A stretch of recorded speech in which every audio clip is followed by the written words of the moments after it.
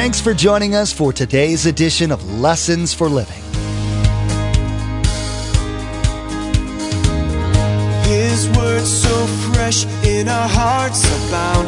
His word made flesh in the here and now.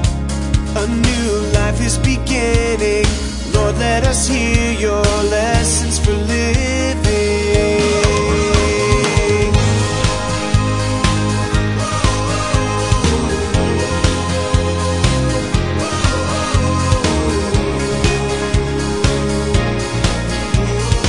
Lord, let us hear your lessons for living. I didn't say that when we're different, we're better. We are no better. You don't say to a person that's not a Christian, well, I'm different than you and I'm actually better than you are. No, we all started the same. We're not out condemning people, but we're to be different. We're to be salt. We're to be light. Now, how are you and I to be different? It comes from the Word of God. It doesn't come from reading the Word of God. It comes from doing the Word of God. We've learned from Pastor Mark that hearing and doing God's Word brings blessings, freedom, and success. We listen to God's Word, and Pastor Mark tells us we need to put it into action. Calvary Chapel Melbourne has many opportunities for you to walk the talk. That is, to put into action what God has done in your life, to act upon what you've heard from the Bible here on Lessons for Living. Are you ready to get involved and show others by your actions God's love? It's time to show others God's love through your actions. Remember, there's quite a few ways to receive a copy of Pastor Mark's teaching. We'll be sharing all that information with you at the close of this broadcast. Now, here's Pastor Mark in the book of James, chapter 1, verse 23, with his continuing study entitled, The One Thing God Wants Me to Do.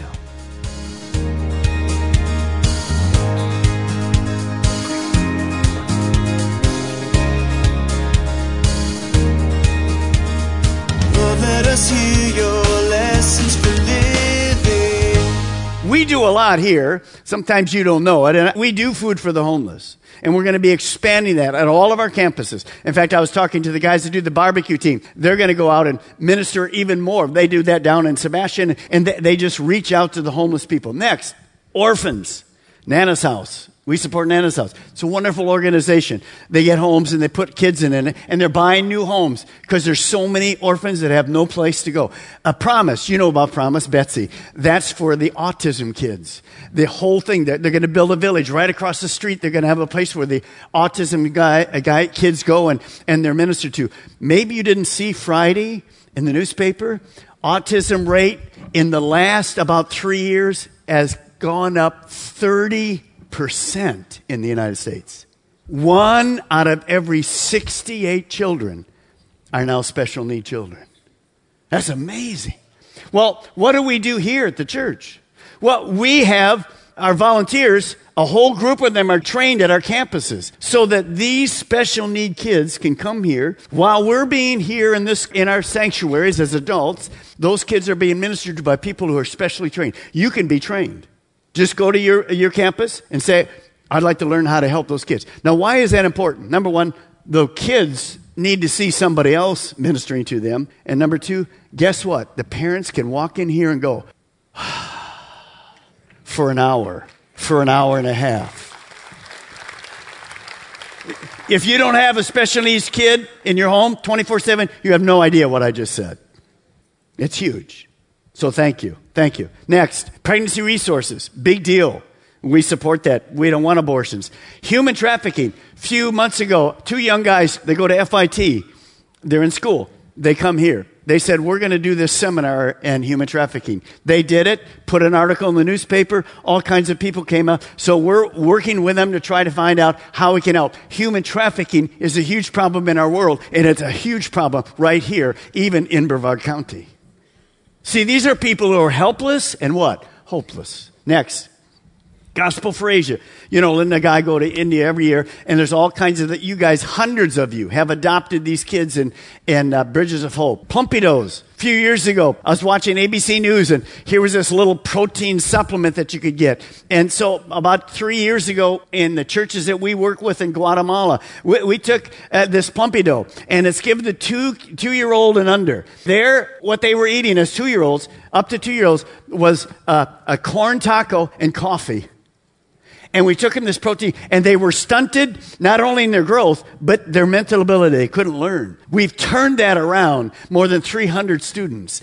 Every month they come and get their free supply that you guys supply from a church that loves them. And the kids are growing healthy. At the age of 2, they can move on and grow to the other food. Can I hear an amen somewhere there? That's huge. Oh, by the way, let me go back to the girls with the kids. So many of them now have gotten saved. And they're in the church, and they're learning how to be young ladies, keeping themselves until marriage, going to marry a godly husband. Can I hear an amen again? See, it's not just about the sanitary deal. Their whole life came to Christ. Then the second thing he says is look out for orphans, look out for helpless, hurting people that are hopeless. We've done that. And we come to the third area that's right in front of us. And here it is in verse 27. Look at the end of verse 27. Religion that God our Father accepts as pure. In other words, it's right. And faultless is this: to keep oneself from being polluted by the world. Now, this is strange. I want you to just write this and take a look at this picture. How many of you are glad almost we're through with the yellow pollen? Could I see a amen? What happens with that yellow pollen?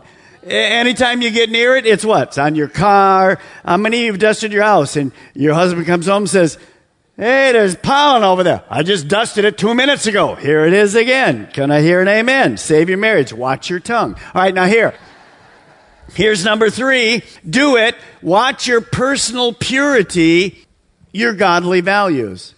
You see, the Bible tells us how to live. And so what James is saying is this: be careful. Don't let the world's pollen rub off on you. Don't let the world's values rub off on you. What are the world's values? Power, possession, pleasure, position, the priority of self, the denial of God, sin, and consequences of sin. James says, be careful. That world will squeeze you into its way of thinking. You know, life is not a playground. It's a battlefield. And our world constantly is trying to squeeze us with its pollen. Okay, now you're going to become like the world. No. Phillips' translation of Romans chapter 12, verse 2 is huge. Look what it says. Don't let the world around you squeeze you into its own mold. Old mold means the way of thinking. How do I change my thinking? I change my thinking by reading the Word of God. That tells me how I should live. But let God remold your minds. The battle is always the mind from within. So that you may prove, here we go, in practice, by doing. So James says, you have to watch your life. I have to watch my life. Now, James heard Jesus teach in regard to this. There's no surprise that James says to us, be careful, don't be polluted by the world. What he means is you should live different than the world lives. Your values have to be very different. Now, when you see that, the Beatitudes that Jesus gave in Matthew 5, 6, and 7 were huge. And one of the keys that Jesus spoke, James heard it, was this: followers of Jesus had to be different in their thinking, their values, and their lifestyle. So would you write this down this morning? Not all the rest, just the first sentence. At all of our campuses, Vieira, Sebastian, you guys online, watch this. A follower of Jesus is to be different from the religious and the irreligious. Now, let me just say this. Be careful. I didn't say that when we're different, we're better. We are no better. You don't say to a person that's not a Christian, well, I'm different than you and I'm actually better than you are. No, we all started the same. We're not out condemning people, but we're to be different. We're to be salt. We're to be light. Now, how are you and I to be different? It comes from the Word of God. It doesn't come from reading the Word of God. It comes from doing the Word of God. Here's how. Don't need to write these down. We're to be different in our thinking. We're to be different in our values and our morals. We're to be different at home, at work, at school, at play. It's not something we do on the weekend. We're to be different in how we treat people. The world says step on people, get ahead of them. The world says this, they hurt you, hurt back quickly. No, God says just the opposite. And we're to be different in our approach to everyday living. Guys, we are simply pilgrims. You add 100 years to your age right now, we're all dead. Where will you be? Well, you're either going to be in heaven forever or hell forever. See, we have a whole different perspective, a very different perspective than the world. And that perspective comes from the Word of God. Now, Jesus knew a problem. When he said to his disciples and his believers, you're to be different, he knew that some of them would say, okay, there's pollen out there in the world. I'm not getting around them people. I'm going to my little holy huddle here at Calvary Chapel. And us four and no more are just going to enjoy till we go to heaven. That's not at all what Jesus meant. I can't change the world unless I'm in the world. But then he gave us a warning. Watch it. His last prayer to his Father was about you and me. Jesus said this, my prayer is not that you take them out of the world. I don't quit my job and look for a Christian venue everywhere, a Christian job, a Christian neighborhood. Absolutely not. But that you protect them while they're in the world from the evil one. Now, I want us to read this little prayer together because it's powerful. And I put my name there because this is what you're going to do. If your name is Judy, you're going to read it like this. Keep Judy effective in the world. And then you put your name there. So this isn't a difficult question. In case you didn't have your coffee, you could still do this because you know your name. It's not too difficult on our campus. So we're going to read it nice and loud, out loud, everybody. If you find somebody next to you that isn't reading, just smack them in the side. Okay? Because how many want to be effective in the world? That's why we're here. How many want to be protected from Satan? Both hands go up right there. Can I hear an amen? That's what Jesus was saying. Now, you're going to be different. Not weird, but different. And you're certainly not going to be condemning the people. When Jesus met that woman at the well, he didn't say, well, you're different. No, he loved her. Even after she said, and Jesus told her, oh, no, you've been living with 5 guys, been married to him, and you're living with somebody now. He'd go, what's wrong with you? He loved her and showed her how to change. So I'm going to be different. Jesus was around people. We have to be around searching people. That's why we're here. Different, never better. Now, how do we do that? How do we actually? There's one thing. There's simply one thing that Jesus wants me to do. And I want you to turn in your Bibles, everybody on all of our campuses, to Mark chapter 1, verse 17. Jesus commissioned every believer to live in the world and be effective. The issue is, how do I do that? That was the title of today's teaching. What is the one thing that will make me effective in this world? Now, we're going to read a verse. It's the most important 11 words that Jesus ever said. It's an invitation to everybody. I want you to look at me for a moment, all the campus. I want you to just focus on me for a second. You're going to know what I'm going to say, but you're not really going to know what I'm going to say. So don't write this up. Pastor Mark, I know that. No, just listen, because it's going to be different today, because I want to challenge you with it. Now look, when Jesus came, the first thing Jesus did when he came, we see it in the book of Mark. He came and he took over for John the Baptist. And Jesus said these words, repent and be born again. You have to repent and be born again. But see, that just makes us Christians. That's a convert. We get started. And then Jesus said, no, there's more to that. There's not that's not it. There's more to this. And look at the 11 words Jesus spoke. He says this, come, follow me, Jesus said, and I will make you fishers of men. He was saying here's one thing God wants you to do. If you want to be effective in the world for God, if you want to make a difference and change your world, if you want to find hopeless and helpless people, if you want to expand the kingdom of God, there's one thing you need to do. So everybody just put your finger up this morning. There's one, how many things? One thing. And here's what it is. Take a look right here, right here. One thing to do. What is it? Say it with me. Follow Jesus. Pastor Mark, I know that. I'm a follower of Jesus. Are you? See, we use that term very loosely. Can I challenge you this morning as I've been challenged? Many people say they're a follower of Jesus, but they're not a follower of Jesus because they don't even understand what that means. Now, Jesus made that statement and later he expanded it. And he's going to actually say to us this morning, if you're going to call yourself a follower of Jesus, by the way, there's 3 things that you have to continue to do. If you don't do these, you can call yourself anything you want, but you're not going to be effective. So there's only one thing, and it's to follow Jesus. But what does that look like? So turn with me to Matthew chapter 16. You're close by, just one book to the left. Matthew 16, verse 24. Jesus was speaking. He says this in verse 24.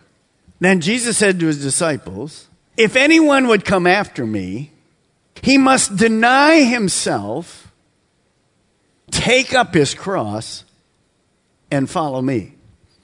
Now, here's the way I want to approach that this morning.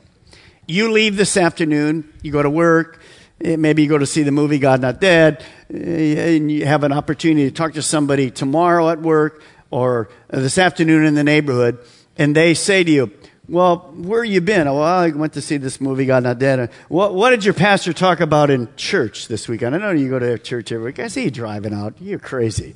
But what did your pastor talk about? Well, he said that we need to learn what it means to follow Jesus. Really? What does that mean? Jesus isn't here. He died and went to heaven. What does it mean to follow Jesus? What would you say? And then the next question from them would be this. Well, if I follow Jesus, is it going to cost me? What would you say? Oh, no, it doesn't cost you at all. Perfect health, every job, parking place, no matter where you go. It's fantastic. Really? Here's another question eventually they'll ask you. Well, what if I don't follow Jesus? Will it cost me? How would you respond to that? A smart answer? Or like the man in the boat, man, I need to do something about this. Well, we're going to learn why Jesus was saying these things. If anybody should be able to explain what it means to follow Jesus, it's those of us that follow Jesus. So let's take a look. Number 1, what does Jesus say? Here it is. Write it down. All of our campuses. Do commit to deny yourself. You see, the world says we're to love ourselves, pamper ourselves, indulge ourselves. Make sure you numero uno. Get in front of the line. Don't let anybody get a hold of you. But Jesus said, whoa, just the opposite. Quit living for self. Quit making yourself number 1 and make God number 1.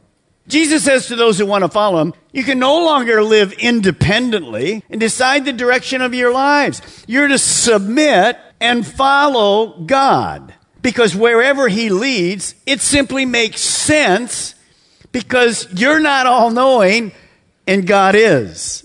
So the greatest barrier to following Jesus Christ is me. Is it going to cost me if I follow Jesus? Yes, it is. I have to give up my desires, my direction, and I do what God asks me to do. Now, when I make God number 1, what does that mean? Let me give you a little illustration. I think it makes sense. This is going to be the center of your life. This is going to be the center of your life. Who is directing your life? If you call yourself a follower of Jesus Christ, who is directing your life? Who's in the center of your life? What do you revolve around? Now, it's not a church. It's not a person.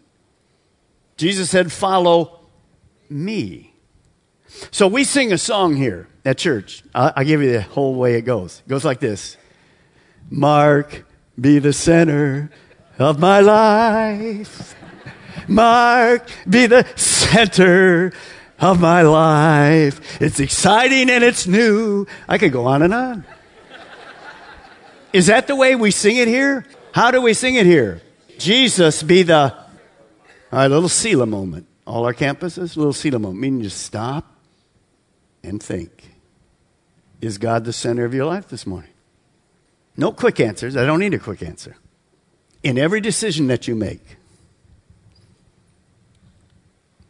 do you run it by God first?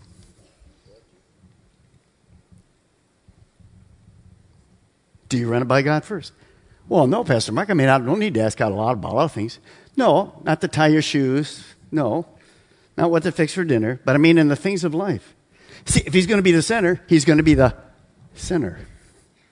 So Jesus said, the first thing you're going to do if you follow me, you can't follow me unless you put me in front. Be number one. Now we move on. Here we go. Number two, do commit to take up your cross. Now, in Jesus' day, that meant something very different than us. Today, cross is something we wear around us, a little jewelry. In those days, with the Romans ruling Israel, they just walked down the street, and there was crosses every town, everywhere. People have been crucified. So it's a very different thing. You know that every disciple, every apostle of the 12, well, Judas died, of course, the other 10, except for John, all were martyred. So when Jesus said, you got to take up your cross, they knew what that meant. Well, what does it mean to us today? Most of us here will never die for our faith as far as being martyred. Now, there's plenty of Christians that still are. When I told you in Egypt, many of the Christians today are being burned out by the Muslims and murdered, churches killed, houses destroyed by the hundreds. This morning, as I speak, still happening. India, same. So what does the cross mean to me? Watch me. This is my will, and this is Jesus' will. God's will wins. God wants me to do this, I want to do this. If I'm following him, I follow him. Because he's the center. It's that simple. And what is that decision like? Who I marry, where I work, where I live, what I do with my finances, what kind of mission trip I go. Pastor Mark, do you have a mission trip that's 3 days to the Bahamas on a cruise ship? Where do I sign up for that right now? No, you do that on your vacation. A mission's a different thing. So understand, that's not difficult for us, really. The longer you serve God, these practical decisions, who to marry, what car to buy, the next thing, all those kind of things, we simply do God's will no matter what. Why? Because it makes sense to us. The longer you serve God, the more you'll discover that his will is the absolute best thing for you ever. And it continues to be that way. It's always right for me and for you. If you're struggling with that, don't struggle. He knows things you don't know. Last, look at Matthew 16:24, and I want you to circle this as we go through. Then Jesus said to his disciples, if.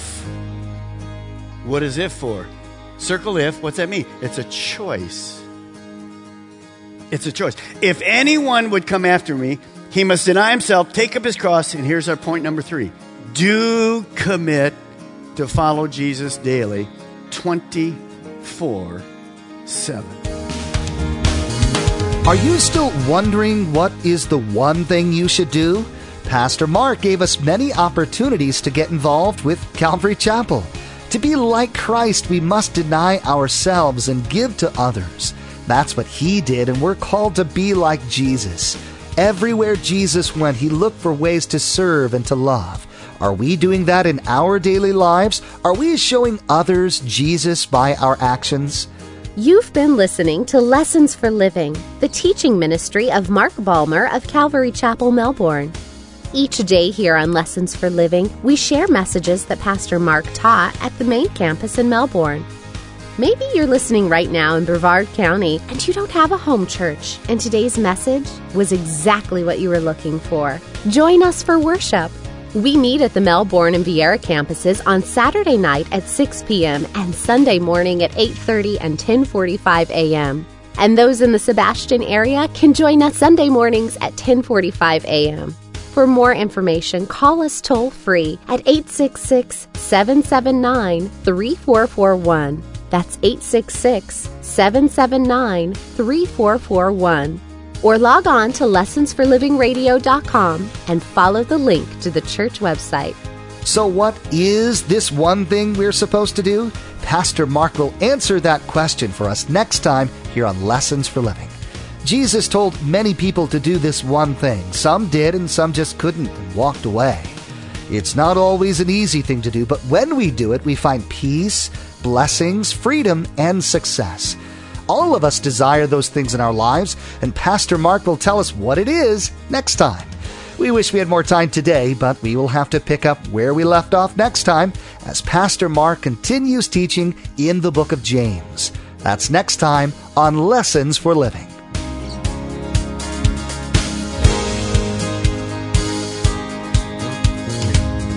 Our eyes have seen and our ears have heard His word made flesh in a hurting